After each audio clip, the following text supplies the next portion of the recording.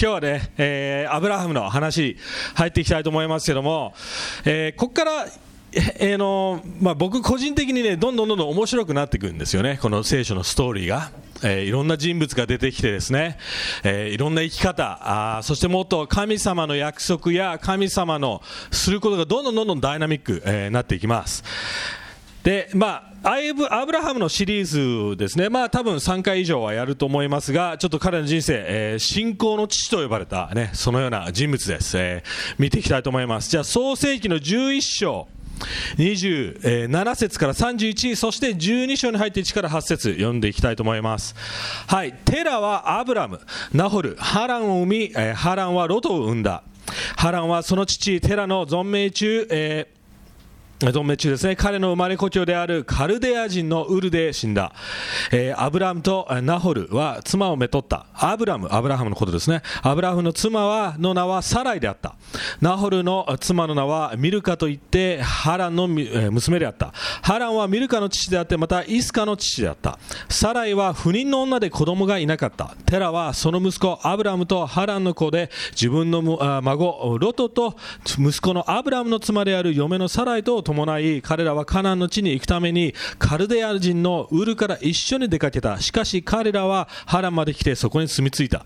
テラの一生は205年であった。テラはハランで死んだ。主はアブラムに仰せられた。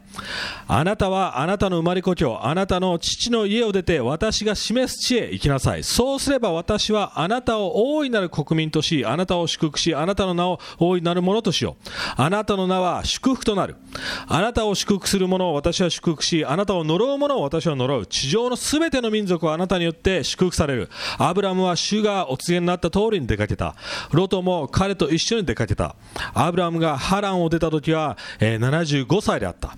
アブラムは妻のサライと甥のロトと彼らが得たすべての財産とハランで加えられた人々を伴い、カナンの地に行こうとして出発した。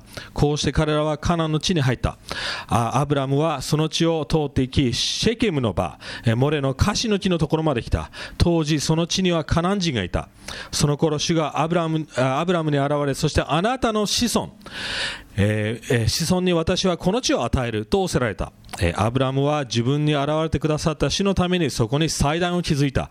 彼はそこからベテルの東にある山の方に移動して天幕を張った。西にはベテル、東にはアイがあった。彼は主のためにそこに祭壇を築き、主の名によって祈った。はい、アブラハムの後でアブラハムという名前に変わるんですが、その辺ちょっと心配しないでください。アブラムという意味はお父さんという意味です。そしてアブラハムという意味は、でかい父ちゃん、要はビッグダディ、要はダディからビッグダディに変わっただけです。はい、あんまり気にしないで、あんまり重要な意味じゃないです。はい、アブラハムはめちゃくちゃ、有名な、なんていうかな、そのいろんな宗教の中でもすごく信仰の創始者というほど言われているぐらい有名な人です。三大宗教の祖となってますね。例えばイスラム教、ユダヤ教、そしてキリスト教、みんなルーツがある意味アブラハムから出てるって言われています。要はそれほど偉大な人生を生きたんですよね。そしてでかいこと、そして神様のために生きた。要は使命を生きた人ですよ。使命、皆さん使命生きたいと思いません？神様が与えられたそれを全うしたいと思いますよね。そしたらアブラハムの人生を見てみる、それが多分一番だと思います。ある意味ね、要はそのようなでかい人生、神様からコーリング、使命を受けて生きていく。じゃあどうやったらそのある意味神様に従いながら、そして人生を全うできるか、ね、それを今日やっていきたいと思います。はっきり言います。私たちがもしクリスチャンならすでにこのような使命生きてるはずです。なぜなら救われることと使命を受け取ること一緒だからです。はっきり言って別々に来るもんじゃないんです。本当にクリスチャンになっているなら使命を受け取ってるんです。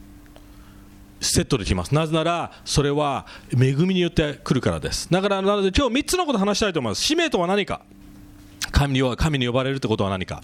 はい、2つ目、使命を生きること、要は使命の人生、使命を生きる人生ってどのようなものか、ね、それをちょっと入っていきたいと思います。そして最後にじゃあどうやってその使命を受け取るのかやっていきたいと思います。はい、まず使命を知るには、実は最初に読んだつまらないところ、ね、テラがどうのこうのどうのこうの出てきますよね。みんなね、僕もそうなんですけども、メッセージするときに結構飛ばしちゃう箇所なんですよね。なんか名前いっぱい出てきてよくわかんない。でも聖書が載せてるってことは結構重要な情報なんですよね。でそこを見てみると面白いのが、まずその状況覚えてます？ノアの世代からセムの祖先からずっとやってってアブラハムにつながっていくわけです。でテラはアブラハムの父ちゃんですよね。でテラはカナンの地に向かっていました。家族全員で覚えてます？約束。カナンたちは、要はハムの祖先たちはセムの奴隷になるって言ってましたよね。わかります？要はそれにある意味向かっていってるわけですよ。でも面白いことにテラはカナンに行く途中に寄り道してそこで死んじゃいます。でテラという意味は実は月っていう意味なんですね。でこう言われてます。聖書では彼は偶像を崇めてた。要は自分の名前テラ、要は月を崇める人々だったって言われてます。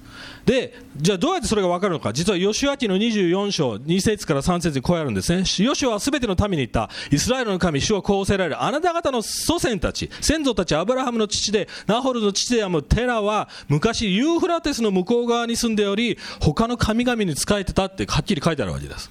要はここには載ってないですけども、他の聖書の箇所を見てみると、要はアブラハムのじいちゃん、父ちゃん、じいちゃんたちは他の神々を崇めてたわけです。考えてみて、この世界、この当時の世界で唯一のクリスチャンファミリーですよ。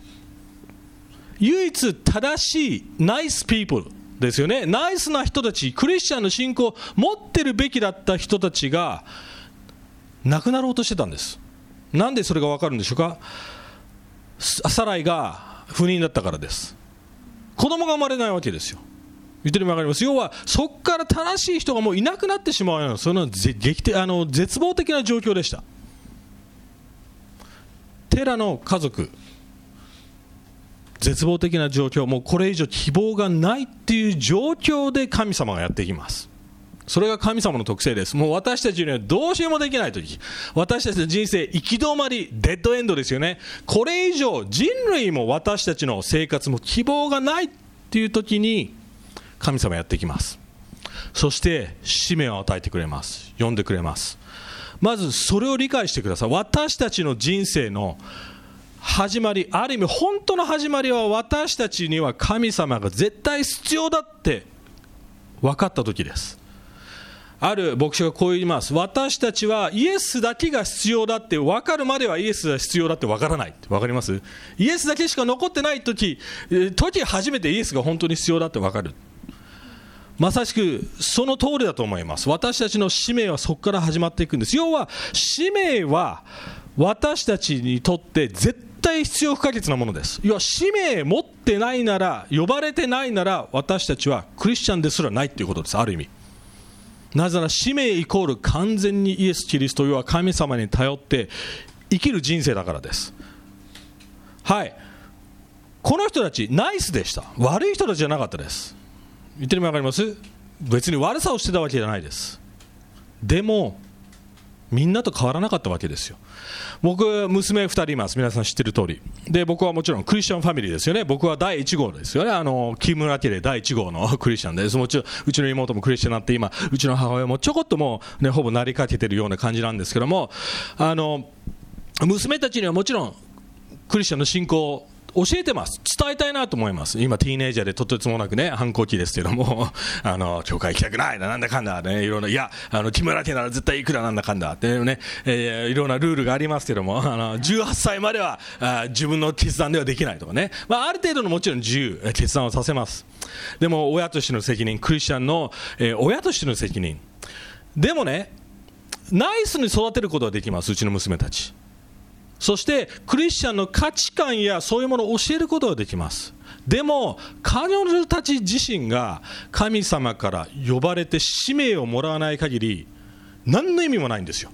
自分たちで神様についていく、神様に呼ばれてるから私は神様の道を歩むっていう決断をしなければ、いくら僕が福音伝えても、いくらパパが福音を教えてる牧師でも関係ないわけです。じゃないと単なるナイスピーポー、偶像を崇めている世の中のナイスピーポーになります。普通にクリスチャンの教会に行ってるかもしれません。でもキャリアのため、自分のアイデンティティのため、結婚ただしたい、これしたい、あれしたいがただそのために生きると思います。信仰、ある意味わかります？宗教をやってても。でも使命を生きるっていうことは、神様からそれをもらって劇的に変えられるっていうことなんです。その絶望的な状況で神様が話します。お前はそこを出ろ、そこを離れろ。じゃあみんな日本から離れればいいんでしょうか？うちら違いますよね。そういう意味じゃないです。はい、使命はこういうものです。私たちが何か良いことをしたから、また資格ふさわしいから使命が来るんじゃないんです。逆です。使命は使命をもらった時に私たちはふさわしくされるっていうことです。言ってるの分かります？みんなこう考えます。使命を生きるために自分のスキルを高めよう。一生懸命予言や聖書を読んで、自分でその神様の使命やビジョンを見出そうが努力しますよね。それは使命じゃないです。自分で多分決めたビジョンだと思います。使命というものは神から恵みによって与えられるんです。そしてそれを受け取った瞬間に変えられていくんです。私がですね、テ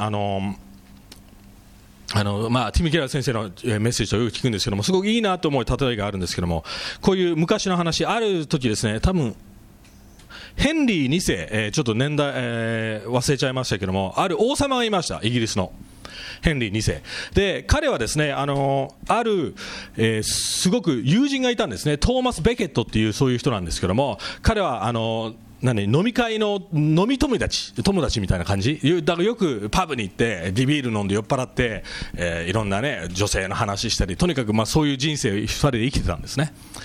でそしたら、ヘンリー2世と、そしてその時クリスチャンの、ね、世界なのでビショップって言いますよね。要はなんていうアーチビショップって言うんですけども、その要はイギリスの教会界で一番トップに立てる彼が、リザイン辞めたんですね。その当時で、その時ですね、王様がある意味そのアーチビショップっていう、そういう一番トップの方を、要はポープみたいな感じですよ、プロテスタントのね、そういう人を選ぶ権利があったので、そのヘンリーという王様はですね、これはチャンスだって思って、友人のそのトーマス・バケットをアーチビショップに任命したんですね。そうすれば自分がやりたいことできる。わかります？要はトーマスはなんかドリンキングバディなので、飲み仲間なので、そんな道徳も良くない、そんな真剣なクリスチャンじゃないから、勝手にじゃあもうこれから国を動かせるって、そういうふうに思ってて、トーマスを任命したんですね、ある意味。そしたらですね、トーマスは劇的に変わったんです。要は自分に要は教会のトップですよ、イギリス教会のトップになったっていうこと、事実がすごく責任感を感じたんですね。そして彼が思ったのは、こんなボロクソな人生を送ってきた俺がこんな立場に神の恵みによって与えられたって。要はもちろんヘンリーを通してですよ、友人のヘンリーを通してでも責任感とその重さを感じたんですね。そしたらめちゃくちゃ真面目なクリスチャンになってたんですよ。そしてヘンリーの思惑通りにならず、ヘンリーにもう叱り始めたんです。お前こうじゃいけない、こうじゃいけない、こういう王様じゃダメだとか。そしたらもうどんどんヘンリーはそいつを嫌になって、結局何が起こったかというと、友人のトーマス・バケットを暗殺してしまうんですね。殺してしまいます。本当の話です。これは映画にもなってます。でも何がトーマスを変えたんでしょうか？使命ですよ。恵みからやってきた神、要はそんな資格なかったわけです、トーマスは。でも神の恵みによってそれが与えられ、そしてそのインパクトで自分が変えられた。俺はちゃんと生きなくていけない。これほど神がやってくれたことを私は受け取らなくちゃいけない。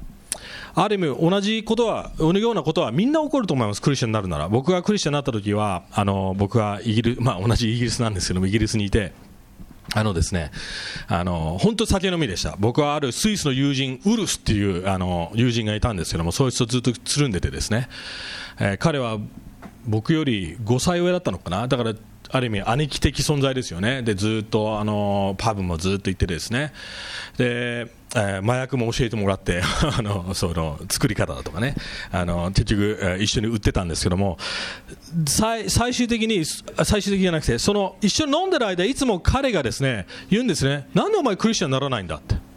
はって思ったんですね。こいつお前一緒に麻薬やって飲んでる仲間がね、何を言ってるんだとなんで俺がクリスチャンにならなくちゃいけないんだと、お前人生全然変わらないよねって思ったんですね。何の違いがあるのって、神様信じてって。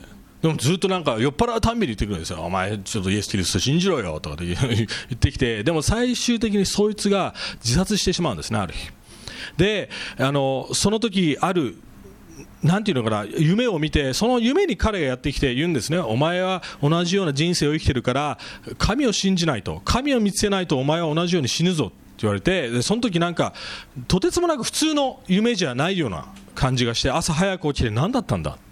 でその時に同時に俺ちょっと怒りを感じてたんですね。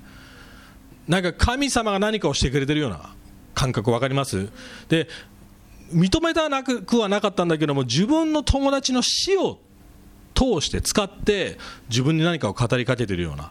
でもそれがすごくムカついたわけですよ。なんでこいつが死ななくちゃいけないの、なんで俺じゃなかったの。でも同時にある意味責任感を感じるわけですよね。要は恵みですよね。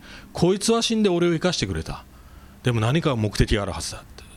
その時にクリスチャンの友達、歌子もその時実はイギリスに一緒にいたんですけども、聖書をくれて、いろいろね聖書のことを読み始めて、で周りのクリスチャンにもいろいろ聞きました。でやっぱりなんていうのかな、その使命的なものを感じたわけですよ。結局僕じゃないですよね。向こうからやってきたようなもの。イギリスに行った決断ですら僕の決断じゃなかったんです。うちの母親が強制的に、お前大学落ちてもう受験しないから絶対お前イギリスのどっかに送るって言って送られたんですね。全然僕の決断じゃないです。ただ神の恵みがゆえに導いててくれた。そしてある意味もう拒否できないぐらいに、もちろん決断はできたと思います。でもその使命感を感じた。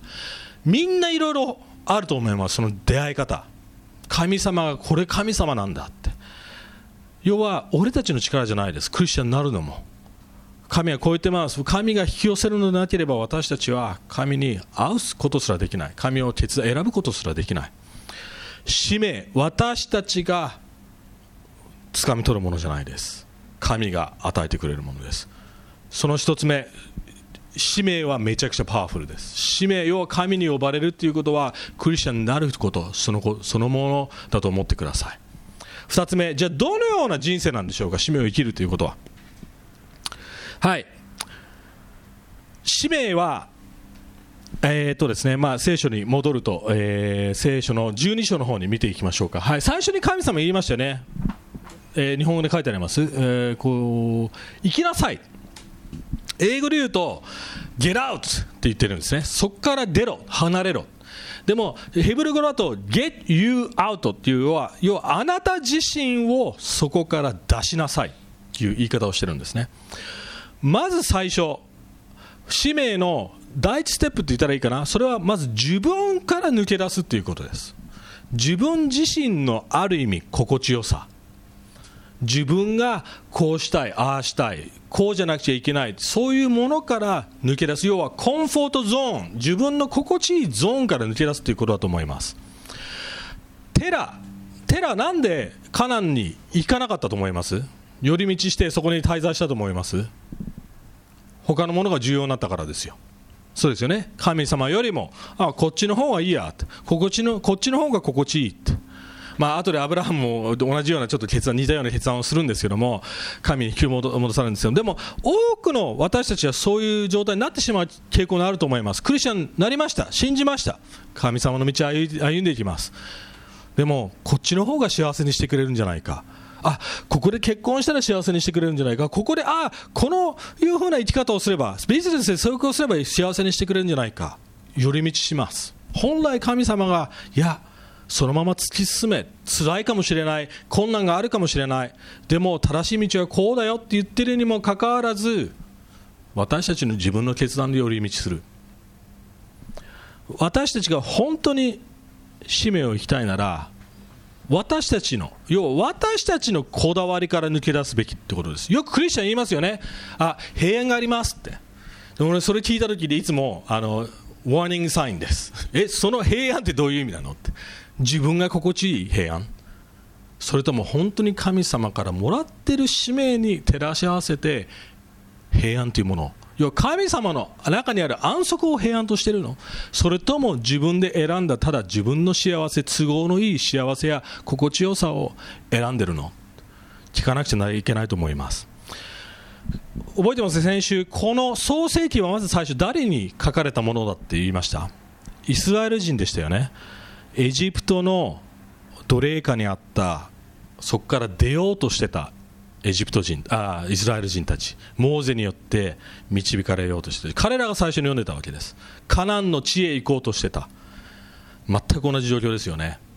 でも彼らは行きたくなかった。もう奴隷だけどもここの肉うまいし、キュウリ食べれるし、ステーキ食えるし、やだ、ちょっとね働きすぎだけども、そんな感じでしたよね。覚えてます？キュウリってちゃんと書いてあるんですよ。キュウリが良かったとかって文句垂れてるんですよ。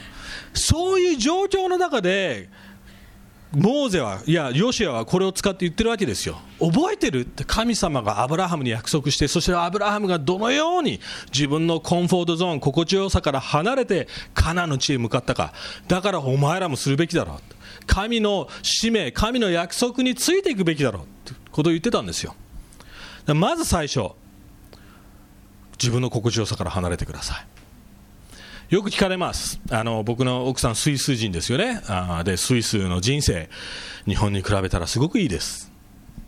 仕事も5時で終わる、朝ちょっと早いですけど朝8時から働いて、時給は2500円、最低賃金2500円です。コンビニがないのでちょっと不便ですけども、夜も店あんまりやってないんですけども、もう外出ればね、空気がすごい綺麗で、パンもうまい、ワインもうまい、チーズもうまい、たまにラーメンとか恋しくなりますけども、でもいつも聞かれるんですよ。なんで日本に戻ってきたのって。なんでこんな忙しい東京、ね、給料も低い、アクセが働くだけの東京、なんでそんなところに戻ってきたの。答えは簡単ですよ。使命感があるから。それが人生の目的じゃないからですよね。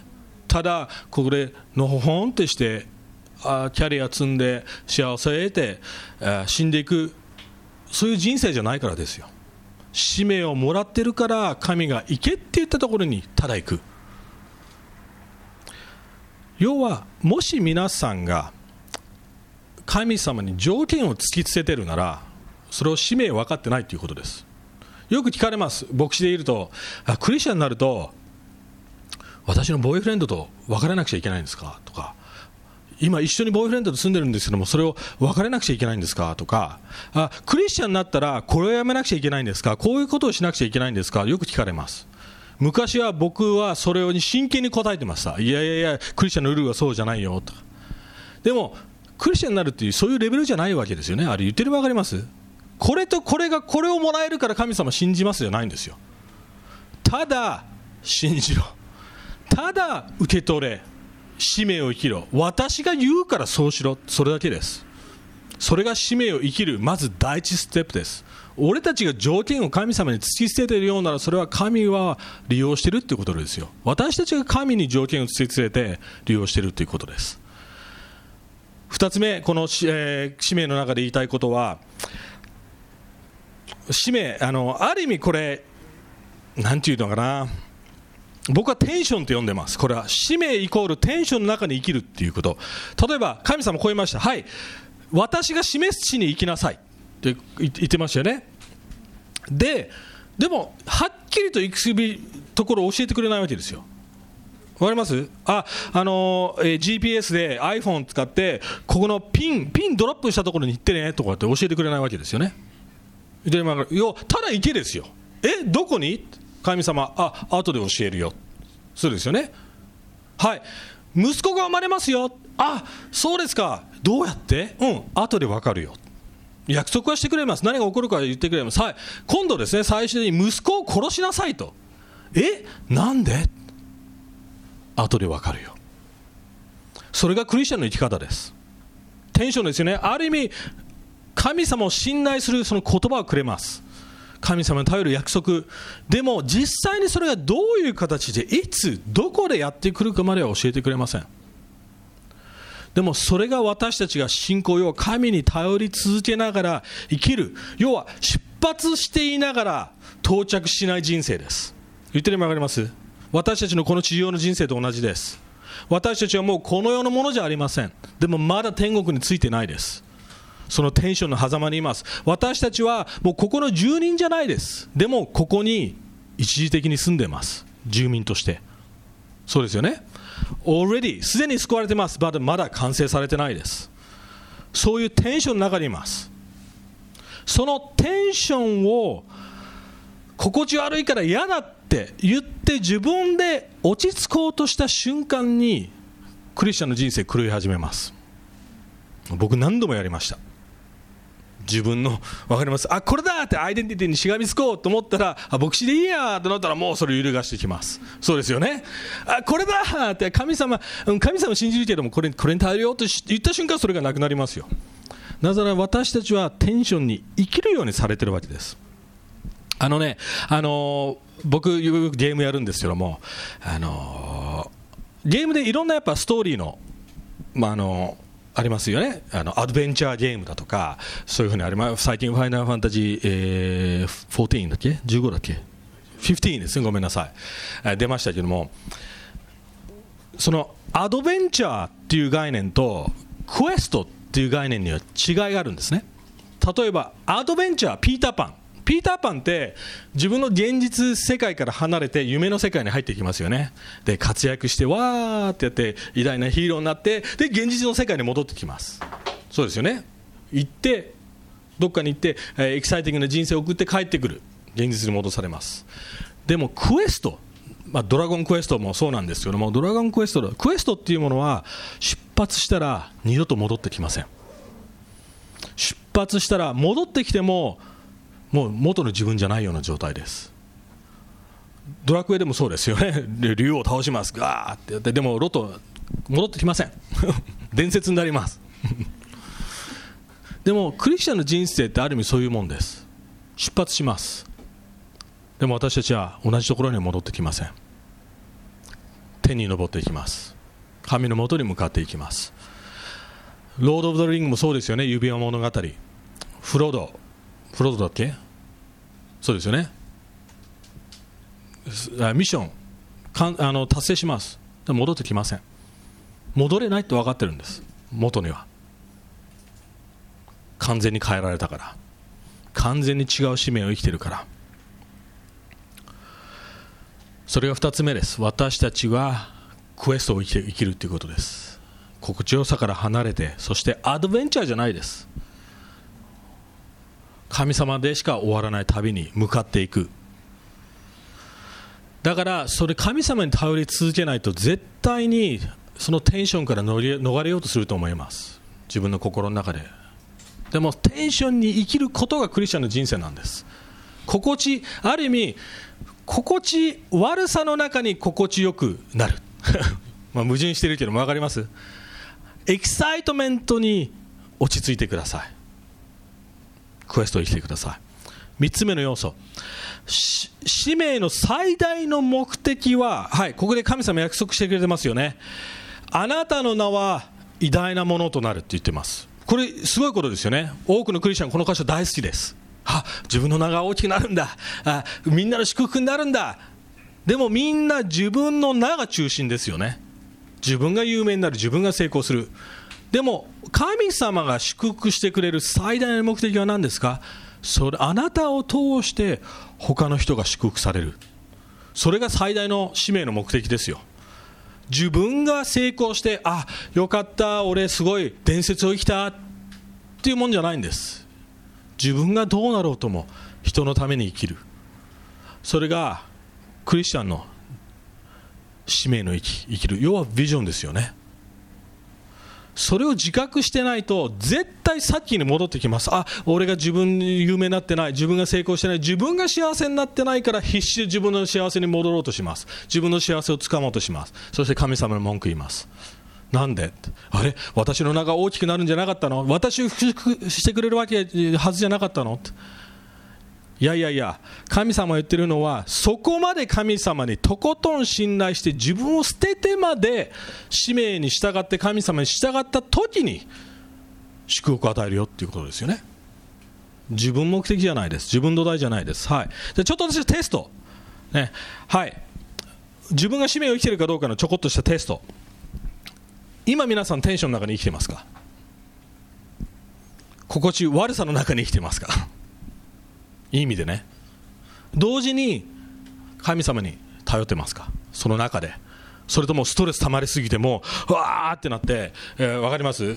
それとも不安の中にありながらも変な余裕がある使命に生きていると思います。それはイエス・キリストに頼ってイエス・キリストにしがみついて生きると思います。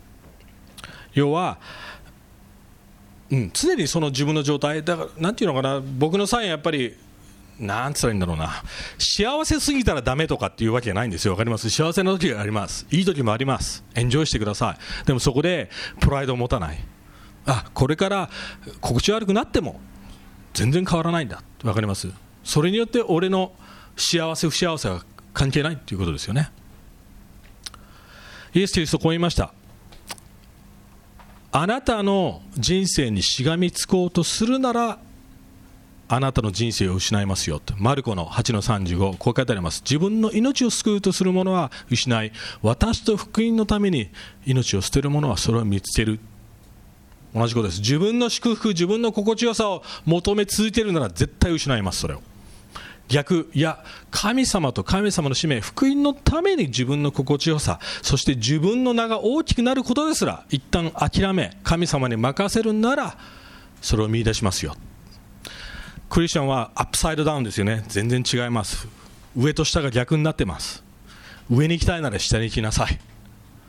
そういうことです。はい。要はなぜならイエス・キリストが出発点であり、同時にイエス・キリストが最終地点。どういう意味でしょうか。これ最後のポイントです。じゃあその使命を生きるためにはどんなふうにそれを受け取ればいいんでしょうか。どのようにしたらそれが生きられるんでしょうか。はい。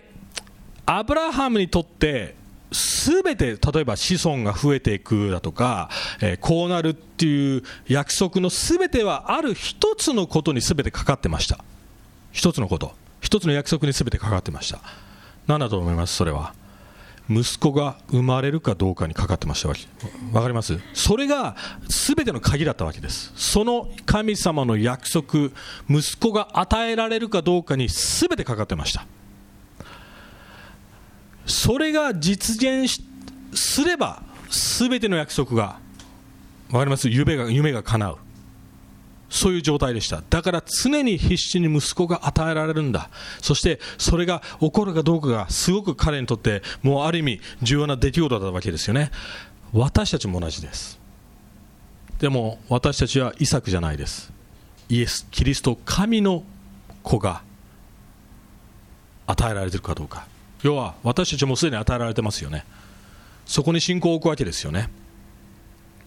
要はアブラハムにとってイサクが生まれることによって全てが始まる、約束されるということと同じように、私たちもイエス・キリストを信じてなければそこでデッドエンドです。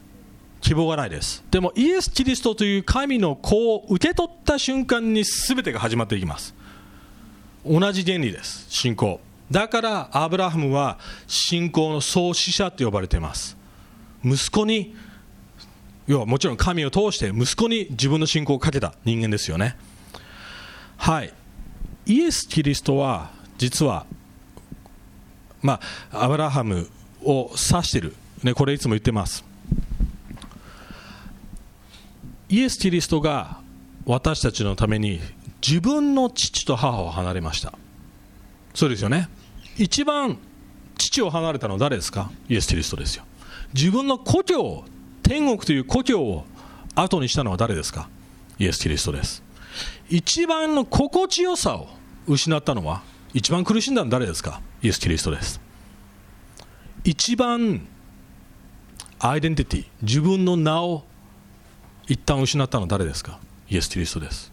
神の子イエス、この創造主ですね、この世の創造主、それを一旦諦めたわけですよ。自分の父から切り離されて、そして十字架にかかった。私たちのために死んだ。なぜでしょうか。私たちが本当の父を受け取るため、私たちが本当の心地よさ、天国に入れるため、私たちが本当の彼の代わりに祝福を受けるためです。彼が祝福を私たちのために失い、私たちが受け取った。要はこれを本当の意味で実現したアブラハムの生き方を全うしたのはイエス・キリストです。そのイエスに信仰を置いたときに、私たちは使命生きられる、そういうことです。イエス・キリストの苦しみ、その心地よさを失ったということを考えれば、多分私たちの心地悪さなんかこんなちっぽけなものですよね。小さなものです。ああ、神様めんどくさいって言ってるようじゃ話にならないということです。ある意味、いやでもイエス・キリストを信じてるのは、いや神様は何でもします。あなたが行けっていうところに行きます。あなたが犯せって言っているリスクを負いますと、あなたが言っていることをただ無条件で従いたいです。僕はね、イギリスにずっといたかったんですね。クリスチャンになった後もずっとやっぱイギリスに憧れてて、イギリスに残りたいなってずっと思ってました。でやっぱりある時ね、こういう聖書を読んでて、で人間って人ってさ、いい風に捉えれるよね。わかります。捉えるよね、聖書の箇所。あ、ほら神様アブラハムに出てけって言ったから、俺日本から出てってイギリスに今いるんだっていう、そういう風に捉えてたわけですよね。でも神様に、いやお前の今心地いい場所はイギリスでしょ、だからお前は戻れって言われたんですね。お前が日本人なんだから、日本人のために心地悪くても何が何でも私が言う使命を全うしろ。僕にとってイギリス心地よかったです。知恵をしてくれます。あ、日本人なのにクリスチャンなのってみんな僕の証を聞いてくれます。道端で僕クリスチャンなんだって言うと伝道楽にできます。知恵をしてくれますよ。でも日本に帰ってきたら単なる普通の日本人。そうですよね。単なる普通は、向こうだと黒髪、あ、すごい真っ黒な髪ですね、シャイニーヘアとか言われてチヤホヤされるわけですよね。まあそういう経験あるかもしれないですけども、日本に帰ってきたらみんな黒髪。そうですね、別に普通の人ですよ。クリスチャンといえば変な目で見られる。クリスチャンといえば何それってなる。向こうではクリスチャンでユースパスターって言ってれば分かります、なんかチヤホヤされるわけです。日本に帰ってきたら何それ、全然履歴書に書いてあっても何の意味もなさない。でこの年で僕職業なくなったら多分仕事を見つけるの大変ですよ。牧師っていう肩書きは全然無意味だから。でもそんなの関係ないわけですよね。使命を生きていれば神様が全て導いててくれるって分かるから、そこに信仰と私たちの絶対なる安心を置かないと、私たちは崩れます。挫折します。面白いですね。ここで、神様今約束しましたね、アブラハムに。あなたの子孫にカナンの地を与えるって言いました。その子孫っていう言葉はシングラーなんですね。一つ、一人、子孫たちとは言ってないんですよ。語源でも一人だけ、あなたの子孫、その唯一の存在、唯一の王である、唯一の神であり、そして唯一の救世主であるイエス・キリストにそれを与えますよ。はい、アブラハムの人生の始まりです。ここからどんどん信仰を何度も試されながら生きていきます。みんなは人生使命生きてますか？今日自分の都合でいろんなものを選んでますか？自分の都合でクリスチャンの生き方を選んでますか？自分の都合であれやりたいこれやりたい、また教会ですら選んでると思います。自分の心地よさベース、そうですよね。またどこに使えるか、どの町に住むか、本来自分で決まるものじゃないです。神様が行けって言ったところに住むんです。それが使命です。今日みんなにその使命を、さっき言ったトーマスさんが受け取ったように、ね、多くの人たちがその受けているように受け取ってほしいと思います。そして本当に変えられてほしいと思います。使命によってイエス・キリストに感動して、そして変わってほしいと思います。はい、じゃあ皆さん一緒に祈って、いきましょう。神様、このストーリー、ね、本当にある意味私個人的にもすごく好きな箇所です。でも同時にすごくチャレンジ。アブラハムはそのような信仰によって神と生きました。絶望な時にあなたは現れてくれて、そしてただ恵みによってそこから状況を変え、そして導いてくれました。私たちがナイスな人であっても、また悪い人であっても関係ないです。ただ私たちにはどんな人であっても恵み、そしてあなたが呼ばれなくちゃいけません。ここの一人一人がイエス・キリストを通して呼ばれていると思います。ここの一人一人がその使命を受け取る、そのようなチャンスが与えられていると思います。どうかイエス・キリストというその約束、神の子、それに応答する、そしてその方を信じることによって、どうかここにいる一人一人が使命を生きれるようにしてください。そして私たちが努力で変わるんじゃなくて、あなたのその恵みによって変えられるようにしてください。これから、ね、私たちの人生、アブラハムの人生のように進んでいきます。でもどんな状況でもその常に使命に立ち返られるように、アブラハムが持っていた信仰を与えてください。イエス様にお祈りします。